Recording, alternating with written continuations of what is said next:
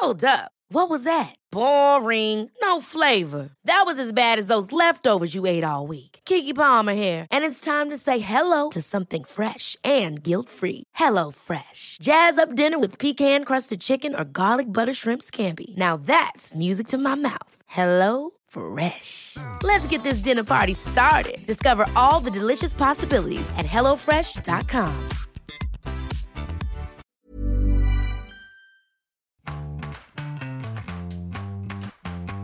Welcome to How to Date, a show about how to master the messy, complex, and downright bizarre world of dating when you really didn't think you'd be back here again.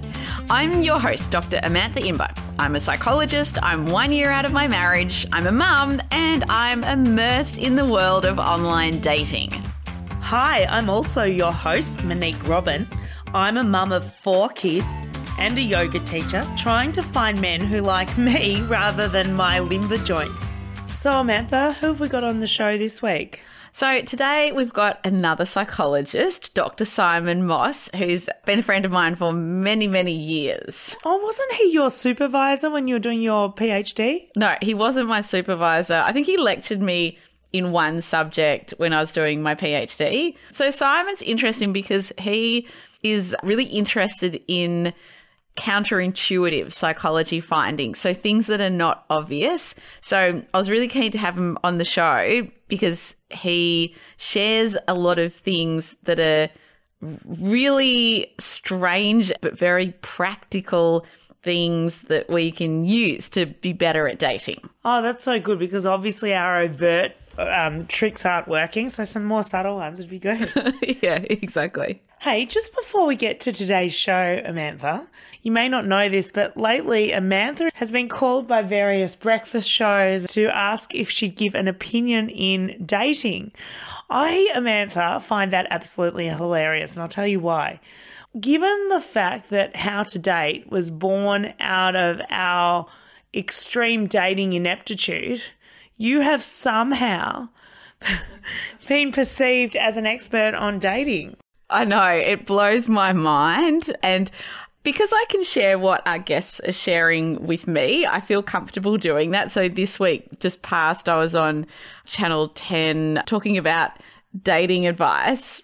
But it's very strange. You know what I reckon it is? So I'm the yoga teacher, but yet they don't ask for my opinion. You're the psychologist. That's why they think you know. I find this hilarious because for those of you who don't know Amantha, she's extraordinarily ethical. Like in our younger days when she first got her stripes and someone would say, oh, you're a psychologist. So my mum, she does this to me and she does that to me. And Amantha would be the first to say, oh, I'm sorry, I can't give you an opinion in the context of psychologist because I'm a organizational psychologist. I'm not a clinical psychologist, but yet all of a sudden the dating Guernsey has been put on Amantha and now you're like so willing to just share all your opinions. What's with that? Well, it's more I'm really comfortable sharing what I've learned on the show. So in terms of calling myself a dating expert, absolutely not. I think it's obvious that I'm not. But we started this show to get better at dating and to learn about dating. So what I am enjoying is being able to learn from all these experts and then spread that knowledge more widely through some of the TV and writing that I'm doing. I think that just people misunderstand the term psychologist. I find that people will assume that because I'm a psychologist, I can help them with all sorts of things that they're dealing with. But it's like, I know how to help people at work. Yeah. I don't know how to help people if they're going through a breakdown or something like that. You must get lots of people when you say I'm a psychologist and then, of course, that gets misconstrued by the more ignorant of us to think that you then have information on interpersonal psychology. Do people just all of a sudden want to seek your professional advice?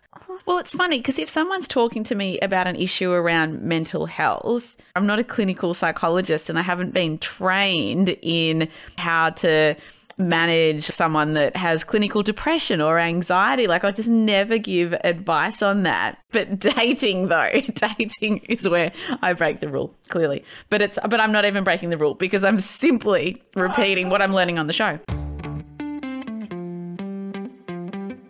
So, Amantha, how was your week in dating? I'm still on the dating holiday, which sounds glamorous, but it just means all my apps are on pause while I enjoy not dating. Okay, fair enough. Yeah, how about you? How was your week? Look, I'm not so much on a holiday. I'm just changing the way I've been dating recently, and that's mainly because I've completely lost my voice. It's getting better now, and I know it sounds funny, but because I teach yoga and it's a lot about projecting your voice, I've really got to protect it. And so I've tried to avoid getting in a situation where I have to either talk over the phone, that's like the worst because I can't rely on body language, or meeting in person. So what I have been doing though is I've been messaging a lot.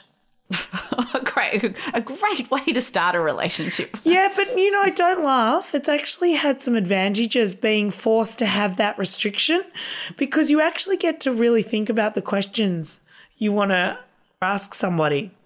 Okay. So there's this one guy that I have been messaging, and it is worth mentioning because we have sent a lot of messages.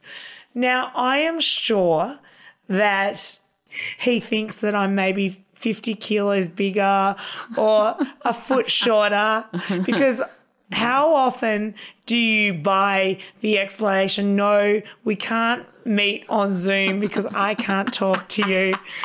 No, we can't go out because I can't talk to you.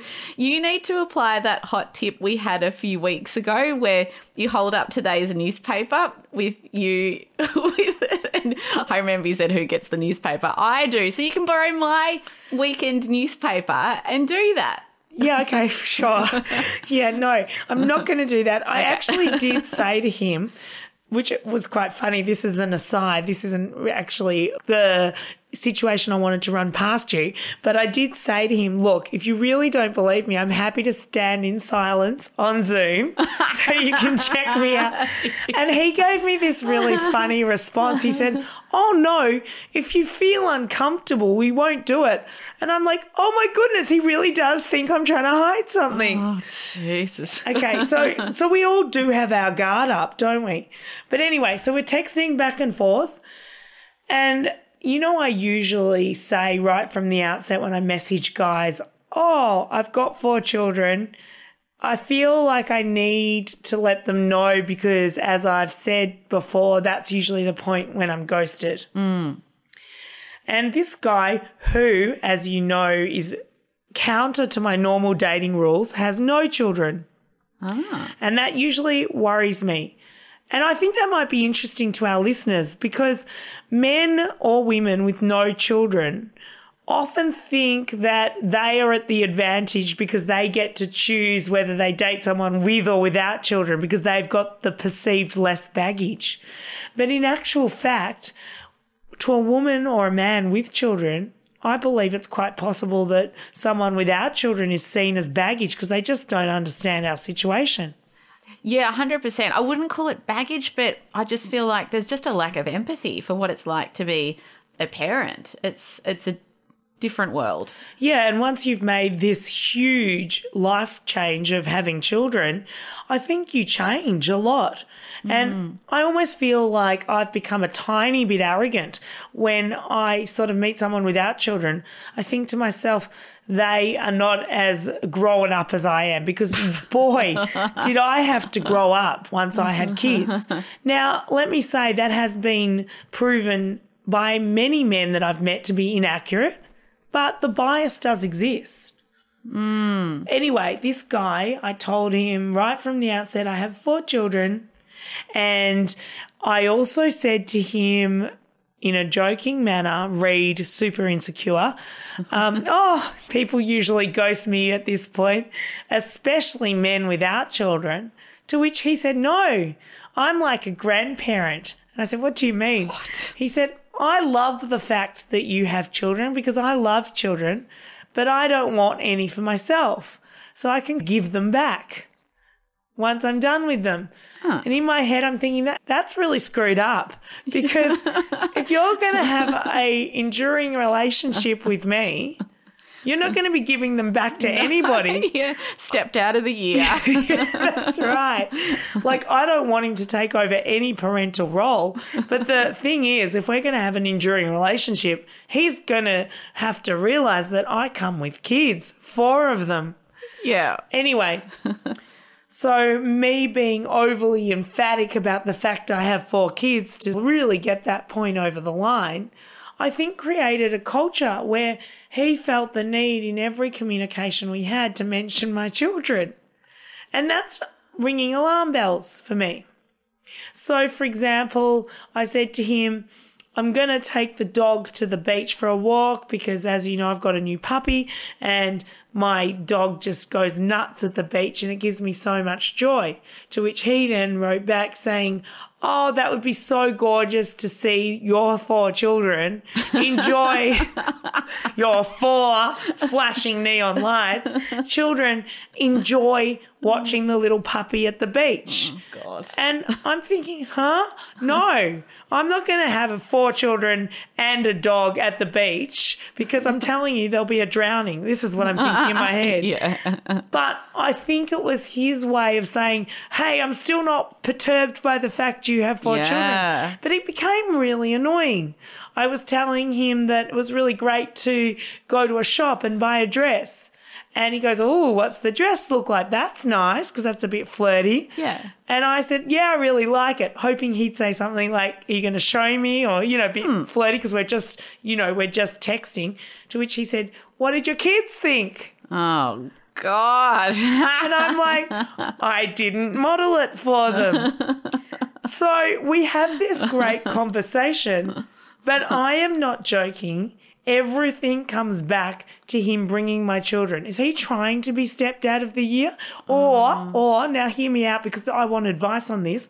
Or maybe, that theory, those who doth protest too much, maybe he is actually worried, scared shitless that I have 4 children. Yeah, gosh, it could go either way, couldn't it? He could be either really into you, which also worries me if he's just become into you via messaging, because there's a whole lot of projection going on if he's done that because you haven't spoken yet. No.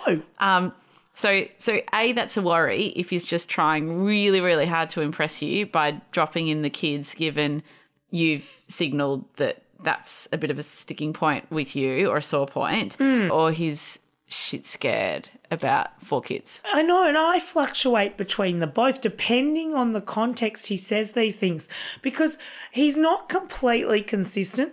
Sometimes he will be a little bit paranoid that I'm hiding something, which is why I won't verbally speak to him, or that, I won't physically see him. Because he said to me, you don't have to talk. We could just hang out and sit in the park and have a coffee. But, he's got a desk job. I have a job where I have to scream at 4 children. I have to teach a class of yoga students.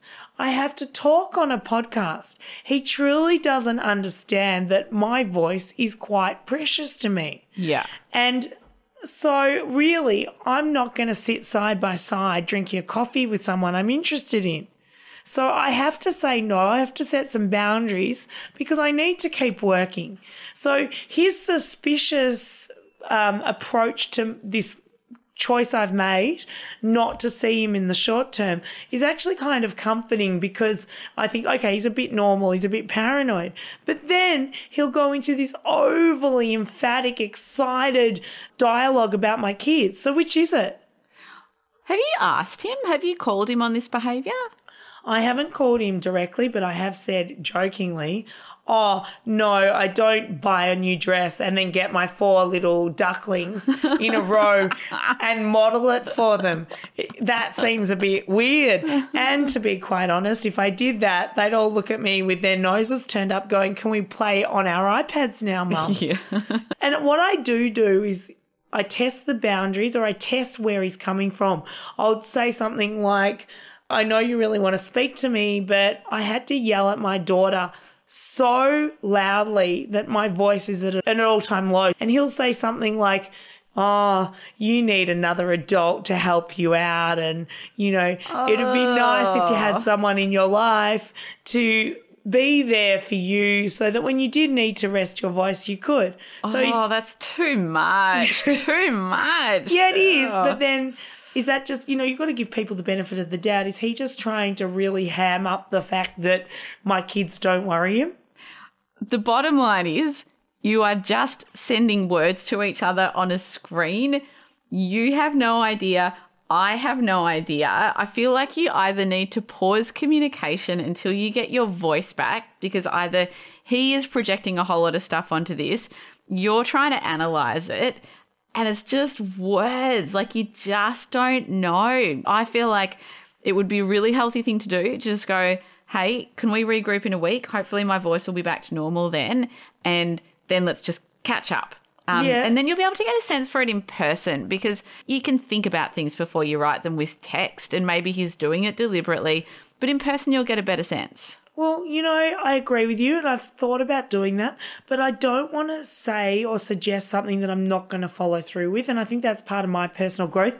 You, I know, have been in this situation in the past where you've developed a connection with a person, and this is where I'm currently at, and you have engaged in that really trivial banter via text back and forth, and it's just so comfortable and it's so convenient, and it's actually really nice to have that consistent adult interaction when you are in my position and you do have 4 kids and you don't have much time to be able to slot in such intense, consistent communication during your day. So on one hand, I'm aiding and abetting it because I do like the frivolity of this incessant communication that really doesn't require too much commitment. But yeah, I'm going to think about it and see if I can seriously put a pause on it.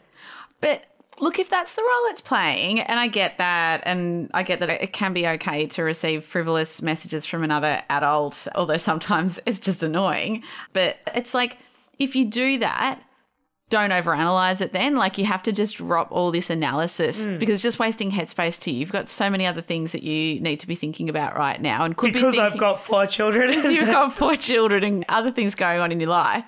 So I just think if that's comforting to you, the frivolity and the back and forth with another adult, then go for it and stop the analysis.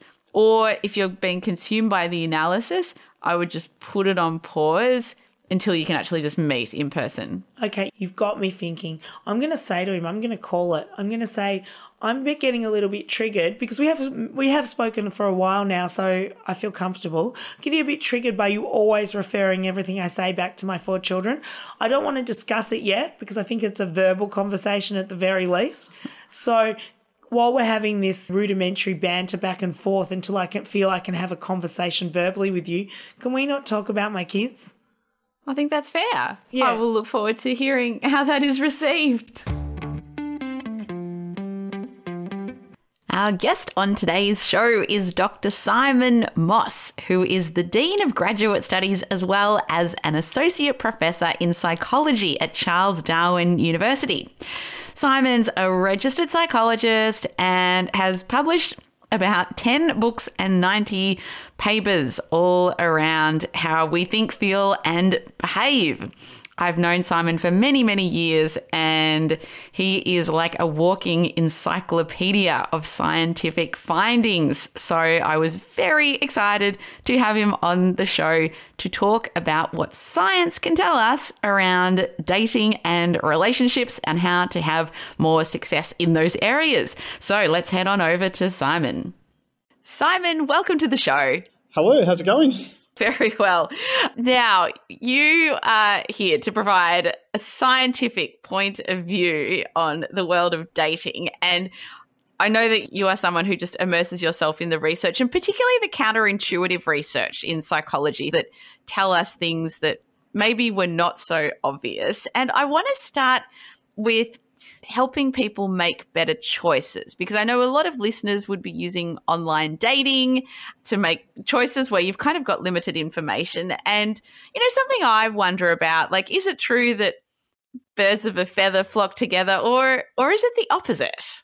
Well, it is both, which makes things very complicated. And so obviously you want a more specific answer than that. So let me give it to you. Because, there are benefits with both differences and similarities. And when you really understand the benefits, you know which similarities to choose and which differences to embrace. So the benefit of differences is that we're actually attracted to differences because they start to feel like they're expanding who we are. It's like we own the other person's attributes. So, for example, if we tend to be quite introverted and we start to date or develop a relationship with someone who's extroverted, we start to feel that we've actually developed that attribute.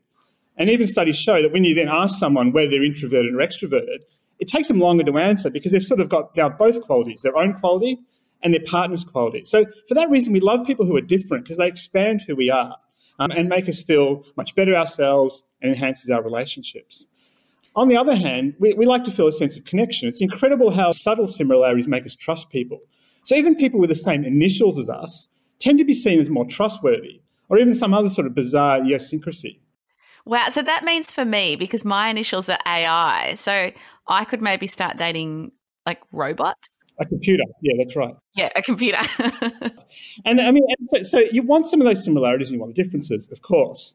So which differences and which similarities? Well, from that perspective, it suggests that you want a difference that someone has a quality or attribute that you're almost seeking, that you almost would have liked, in another life, and that feels like it's expanding you.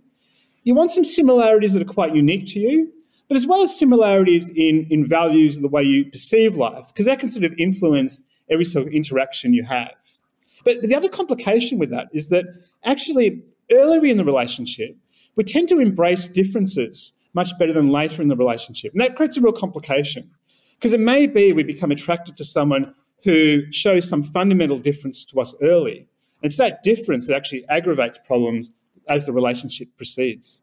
And so I guess with similarities around values, because I guess that's an interesting one, and this is common advice, pick someone with similar values.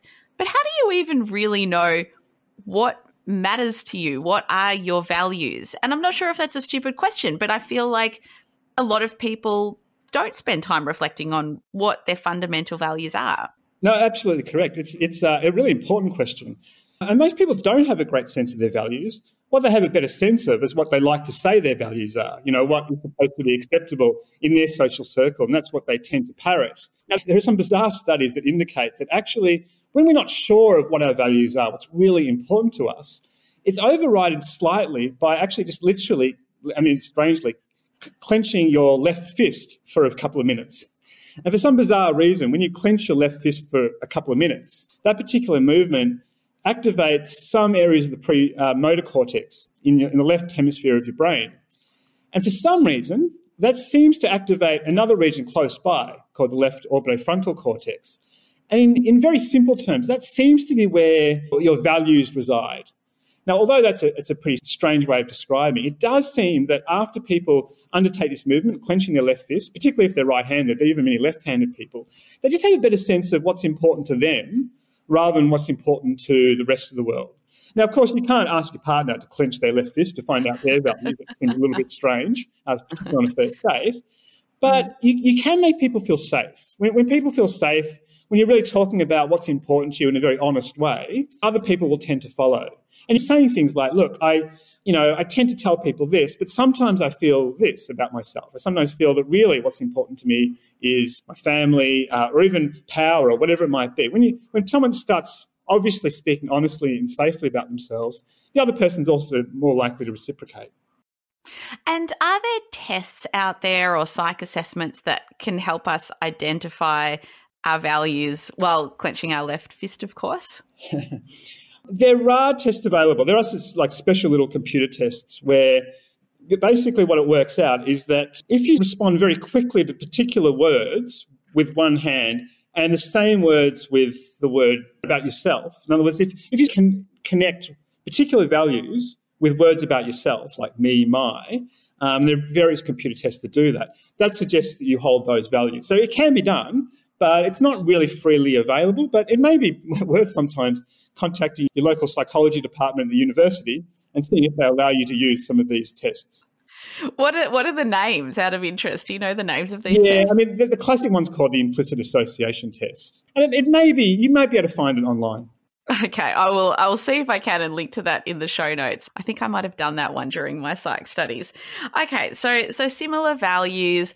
I think that's really interesting around the differences and how the differences will almost rub off on us via osmosis. Does that really just apply to differences in personality traits? Is that what we're talking about here? In some ways, values are a little bit different to personality traits. And so the similarities in values that's so important doesn't necessarily apply to similarities in personality traits. And probably the best example is that sense of the extroversion-introversion concept. And this is not just in romantic relationships, but in relationships in general, that often they proceed quite effectively when one person's a little bit more extroverted, they're a little bit more dominating, not overly so, and the other person's obviously a little bit more introverted and less dominating. In fact, we've even found with relationships, and this is just any conversations, that they tend to proceed most effectively when one person at any moment will take on the more dominant role and the other person takes on the more submissive role. They can shift those roles over time, but at any moment you want one person to be maybe asking the questions or leading the conversation and the other person more responding. In fact, we even find with body language that mix works very well. So, for instance, the conversations tend to be best when one person takes on more like a dominant, even gestures and mannerisms. So they might be sitting back on their chair with their arms sort of away from their body and so forth, suggesting a more dominant structure. And the other person might be sitting, maybe leaning forwards a bit, and a bit more of a closed posture. Their arms are basically, for example, in front of their chest. And we've found that when actually people converse in that particular format, where one person's got a dominant posture and the other person doesn't, the conversation tends to flow a lot better. That's fascinating. Two dominant people just feel like they're in competition. And two submissive people just feel like they're sort of struggling for the conversation to proceed. They don't know where to take it. They feel a little bit uneasy.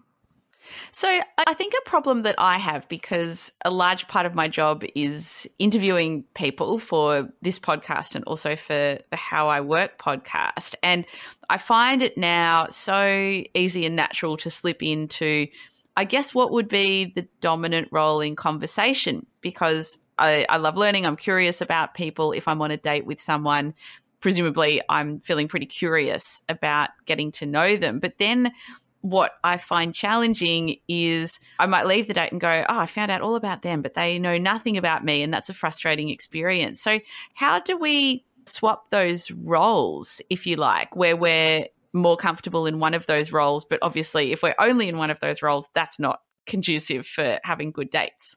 Yeah, that's right. So, look, I'm imagining what can happen to a lot of people in a dating situation is that, they're slightly nervous, right? Even if they're excited, they're still slightly stressed by the circumstance. So they naturally progress into what's comfortable for them, what seems to work for them. And I'm assuming that could be happening to some degree. Even if you don't think you're nervous, you're still going back to your dominant strategy because that seems to work. And that dominant strategy seems to be the person to ask the questions and to listen, and obviously the other person enjoys that. And so the question becomes, how do you break away from that? How do you take a risk in that sense? And I suppose my advice to that would be, I think you should always actually conceptualize dates, not just as something you need to get right, but as a challenge to try new things, to extend yourself, to say things you might not otherwise, whether it's to admit things you might not otherwise, or even take on a role or mindset you might not otherwise. And I think when you conceive dates more as a challenge to grow and to learn and to develop, rather than as a setting in which you need to thrive, you're naturally more likely to take on different roles. And I think you're also naturally more likely to accept any problems that arise within that date. Oh, I like that. The goal-oriented side of me, that really appeals, because I find myself thinking when I'm on a bad date, this is such a waste of my time. But maybe if I actually set a goal, then it would feel like I'm actually growing, as opposed to completely bored or frustrated and wondering about my exit strategy. Imagine the softest sheets you've ever felt. Now imagine them getting even softer over time. That's what you'll feel with Boll & Branch's organic cotton sheets. In a recent customer survey, 96% replied that Boll & Branch sheets get softer with every wash. Start getting your best night's sleep in these sheets that get softer and softer for years to come. Try their sheets with a 30-night guarantee. Plus, get 15% off your first order at bollandbranch.com. Code BUTTERY. Exclusions apply. See site for details. Now, you touched on body language around dominant, submissive body language. What else can science tell us about body language and how we can use this in dates. And I guess, one question that probably a lot of listeners have is, how can I tell if the other person is interested in me based on what their body's doing? Well, I'm sure there are fairly obvious clues, like the fact that they're not trying to leave after half an hour is probably helpful. Yeah. Yeah, it's interesting. I mean, so for example, it tends to be that people tend to look more attractive when somehow there are more cues towards their face. So, for example, if you're wearing a small hat that just seems to guide people's attention towards the face, they tend to be perceived as more attractive. Now, I'm imagining that, therefore, probably over time, we've evolved to try to direct attention to our face when we want the other person to find us attractive. And so it might be just, even just touching the face, not necessarily not hiding the face, but touching it just, where your hands maybe just under your chin or something like that. That's probably a cue, because it's probably evolved over time to direct attention towards the face and enhance the extent to which we perceived as attractive to the other person. Right. So if the person that we're on a date with is touching their face a bit, assuming like in a non-disgusting way, like wiping their nose or something like that, then we can maybe assume that they're interested because they're drawing attention to their face. Is that right? Look, if that were to some degree. Now, of course, it's not the case every time, but it'll certainly make us feel better if they do start directing attention towards their face. And obviously, if they've come wearing a hat, then they're obviously really into us. Either that or they're bald. Either or.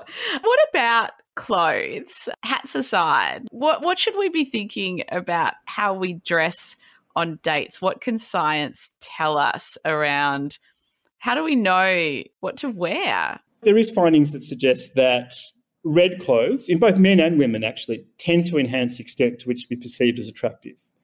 We just associate the word red, particularly in these sort of romantic situations, as a colour that's associated with sexuality.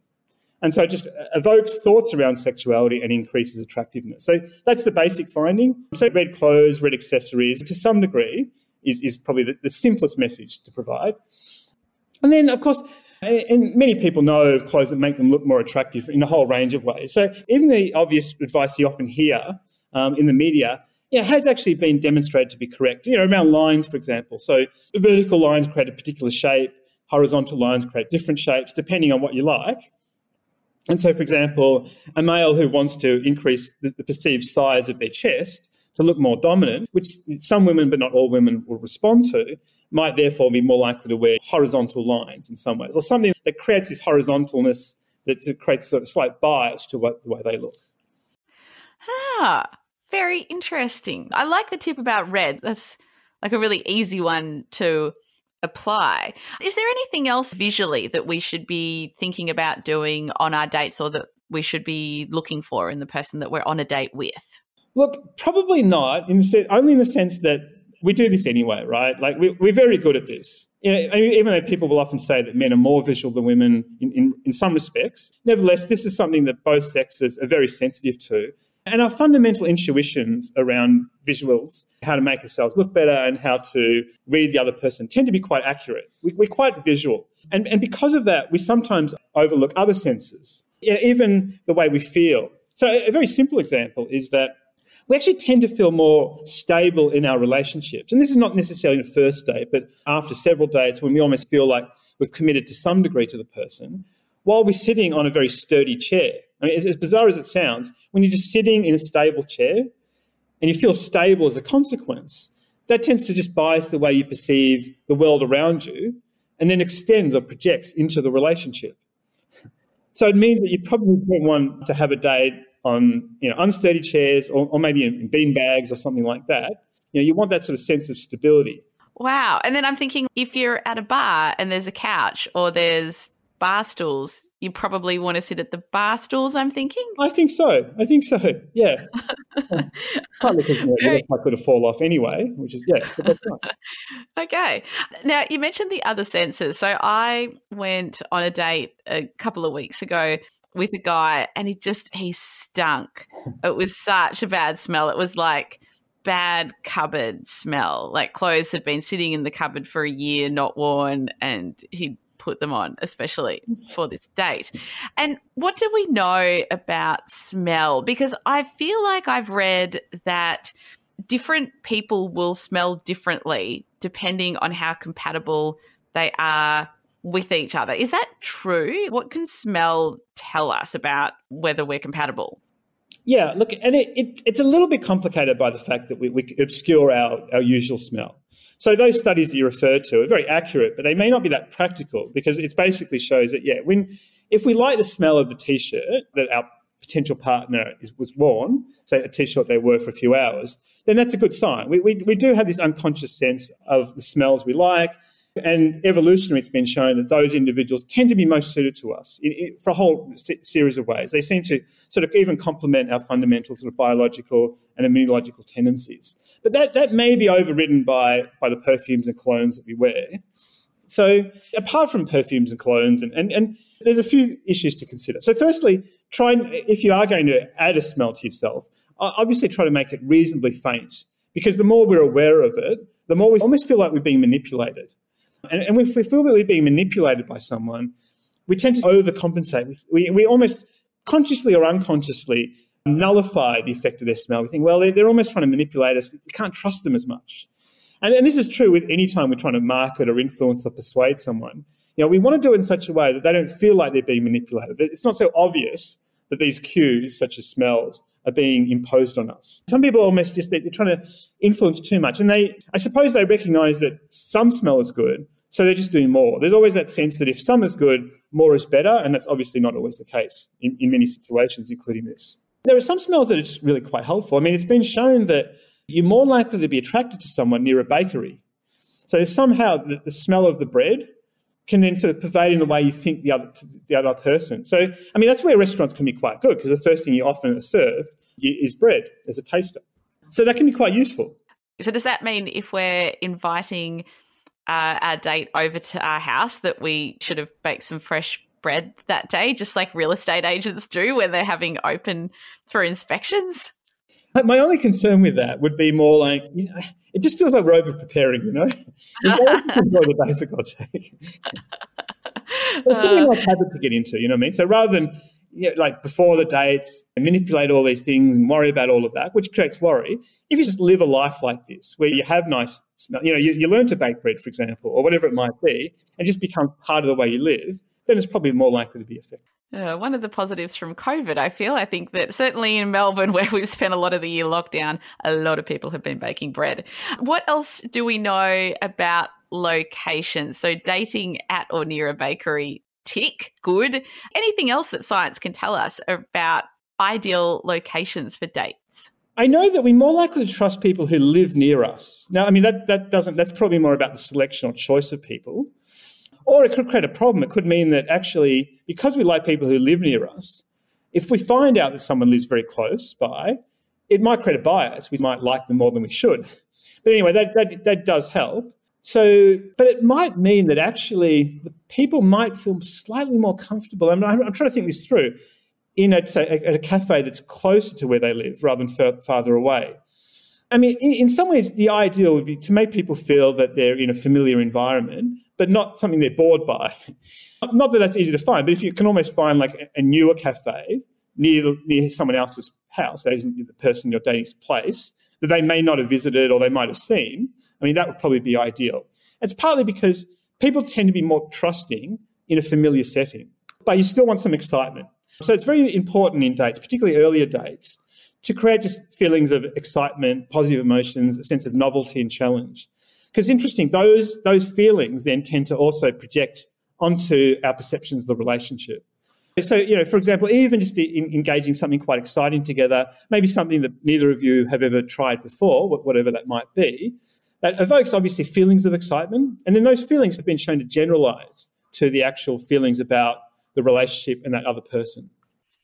I feel like this is why on The Bachelor they always have quite adrenaline-provoking experiences for the dates to artificially create that closeness and intimacy. Have you heard that? Well, maybe. I don't think that's why they're doing it on The Bachelor, to be honest. I think they just want people to find a way for people to watch that show. It might work in that sense that there is that excitement. I mean, that's right. They have this incredible adrenaline rush. There are strong emotions, and that might project to some degree on the way they feel about each other. It's obviously a very contrived situation, but it might work, yeah. Now, you referred to familiarity bias and in relation to people living nearby and they feel more familiar and then we might be predisposed or biased towards them. What are some other psychological biases that we need to look out for in dating that can get in the way of making good decisions about potential partners? Well, probably a positive bias is it's the effect of actually committing. So this is a really fascinating area.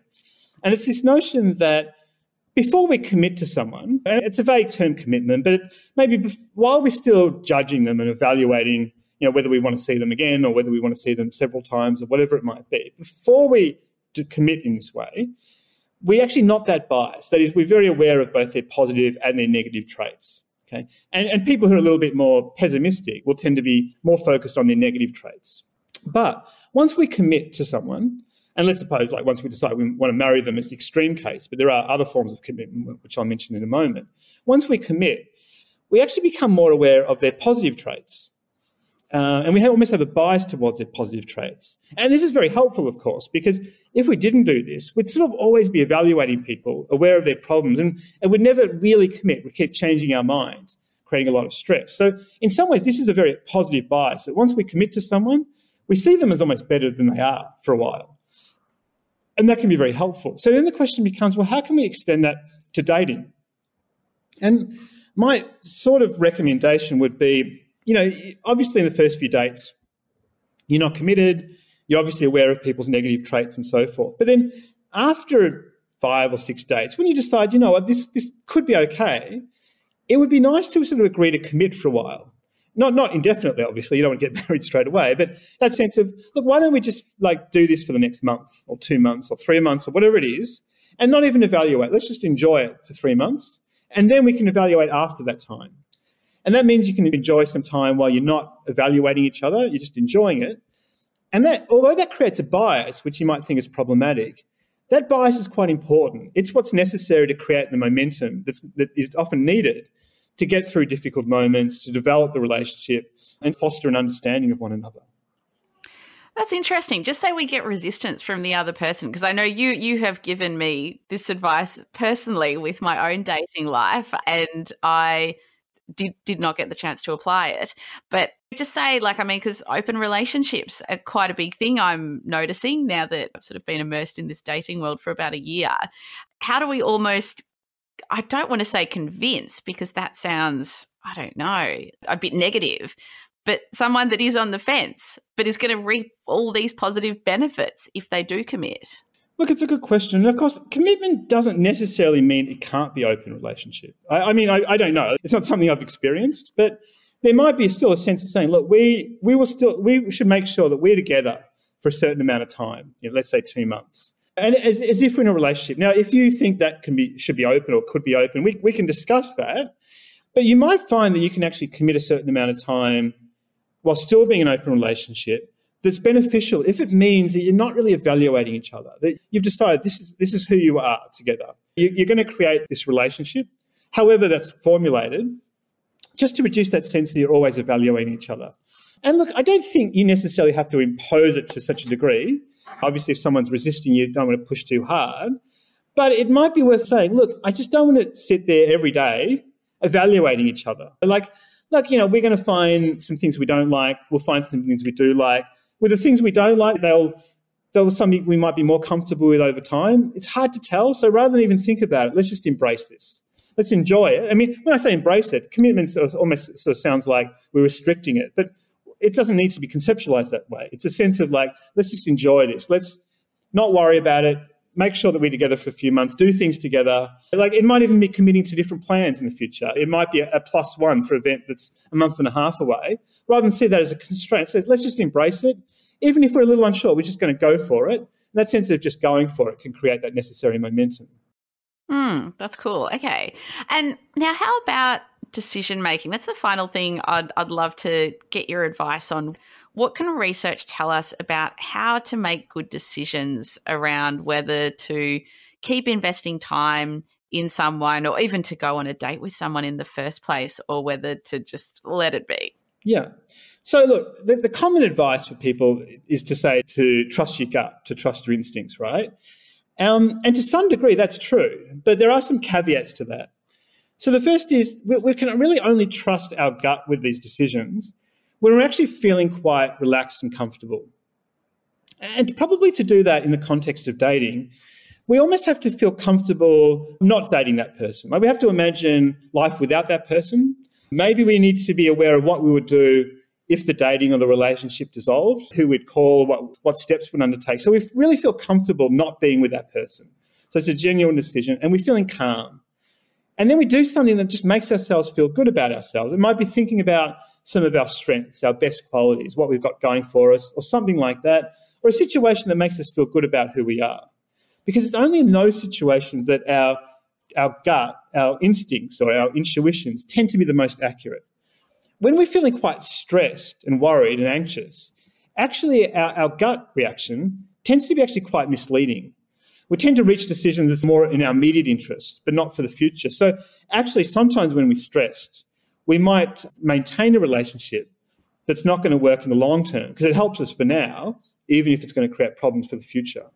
That reminds me of some great advice that I read about decision making in the context of trying to remove emotions from decision making. And it's called the 10-10-10 rule. So asking yourself, how will I feel about this decision 10 minutes from now, 10 months from now, and 10 years from now? And it's a really good way of going, okay, well, 10 months, 10 years from now, if it really wouldn't have, a measurable impact on my life, then it's probably, not a bad decision to make, even if in 10 minutes from now or even 10 days from now, I'll feel really sad or stressed or disappointed or angry or something like that. Yeah, I really like that advice. I think that works really well because, as you say, it reduces some of the intensity of the emotions when you think, for example, 10 years from now as well. But it's still about feelings because it's still asking the question, how do you feel about? And your feelings are very important with these intuitive decisions. We can't work these things out cognitively all the time. There isn't a formula. So you still have to trust your feelings, but not necessarily be biased by very strong, intense, and immediate emotions. Simon, my final question for you is, if listeners want to connect with you in some way and find out more about the work that you're involved in, what is the best way for people to do that? So it's probably my work email, which is simon.moss, M-O-S-S, at cdu.edu.au. Fantastic. And I will link to your email address in the show notes. Simon, it's been fascinating, illuminating, as always. Thank you so much for your time. My pleasure. So, Amantha, tell me, what was your biggest take home from your chat with Simon? Oh, there was a lot in there. Like, Simon's so quirky with these research findings that he pulls up. I do like the idea, because it's really simple, of wearing red on dates. And I've got one red dress and I've got one red T-shirt. And now I'm thinking, I need to get more red clothes. It's actually hilarious because I had a story. You know how Hinge will give you starting intro lines for your photos, like, this was the worst experience of my life, or name 2 truths and a lie, and this and that. Well, this guy said the intro line was, I cannot resist. And he wrote a quote, a girl in a red dress. So when I approached him on Hinge, I wrote to him, I'm a blonde, ... Brunettes look so much more classy in red. Would you mind if I wear black? Or something like that, just being a little bit flirty. Yeah. And you know what he wrote back? He goes, you'll only look trashy in a red dress if you act trashy. Don't act trashy. Wear a red dress. And where would you like to meet? Are you serious? Yeah, I'm telling you, it's put me off red dresses and dating. So I don't know, I'm going to have to second guess this Simon bloke. Oh my gosh. I'm just thinking my red dress is going to get such a workout for my next few days. It might look a bit boho by the last date. It might. No, mental note, must get more red in my wardrobe. But I also liked what Simon said around using intuition, but intuition really only being accurate when we're feeling relaxed about the situation, when we can give or take it. Doesn't matter if we see this guy again or not, but just putting ourselves in a relaxed state of mind and then going with our gut. Because if we're stressed, then we're not making good decisions with our gut. So I found that distinction really interesting, because a lot of people would say, oh, just go with your gut. But sometimes our gut doesn't serve us if we're feeling stressed. Well, it's interesting. In a yogic belief, you actually cannot hear the voice of your intuition when you are stressed, because the voice of your intuition is found in the form of a very quiet whisper. And are there some academic papers that have been published behind this, Monique? Several. No, there haven't been. Get over yourself, Samantha. Anyway, back to the peer-reviewed journal articles on why one should do yoga in order to date effectively. No.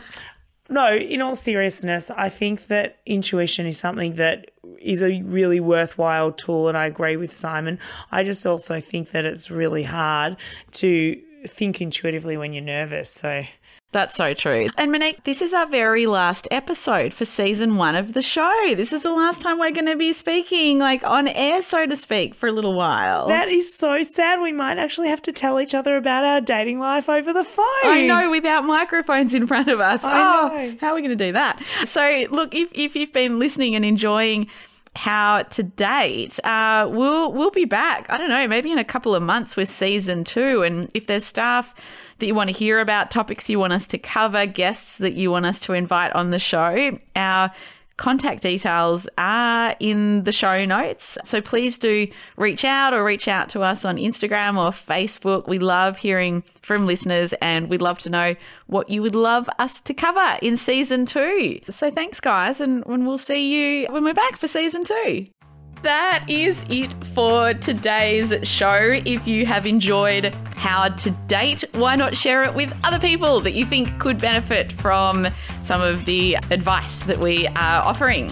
And if you enjoyed this episode, we would love to get your feedback. Please leave us a review in Apple Podcasts or wherever you listened to this show from. And we will see you next time. See you soon.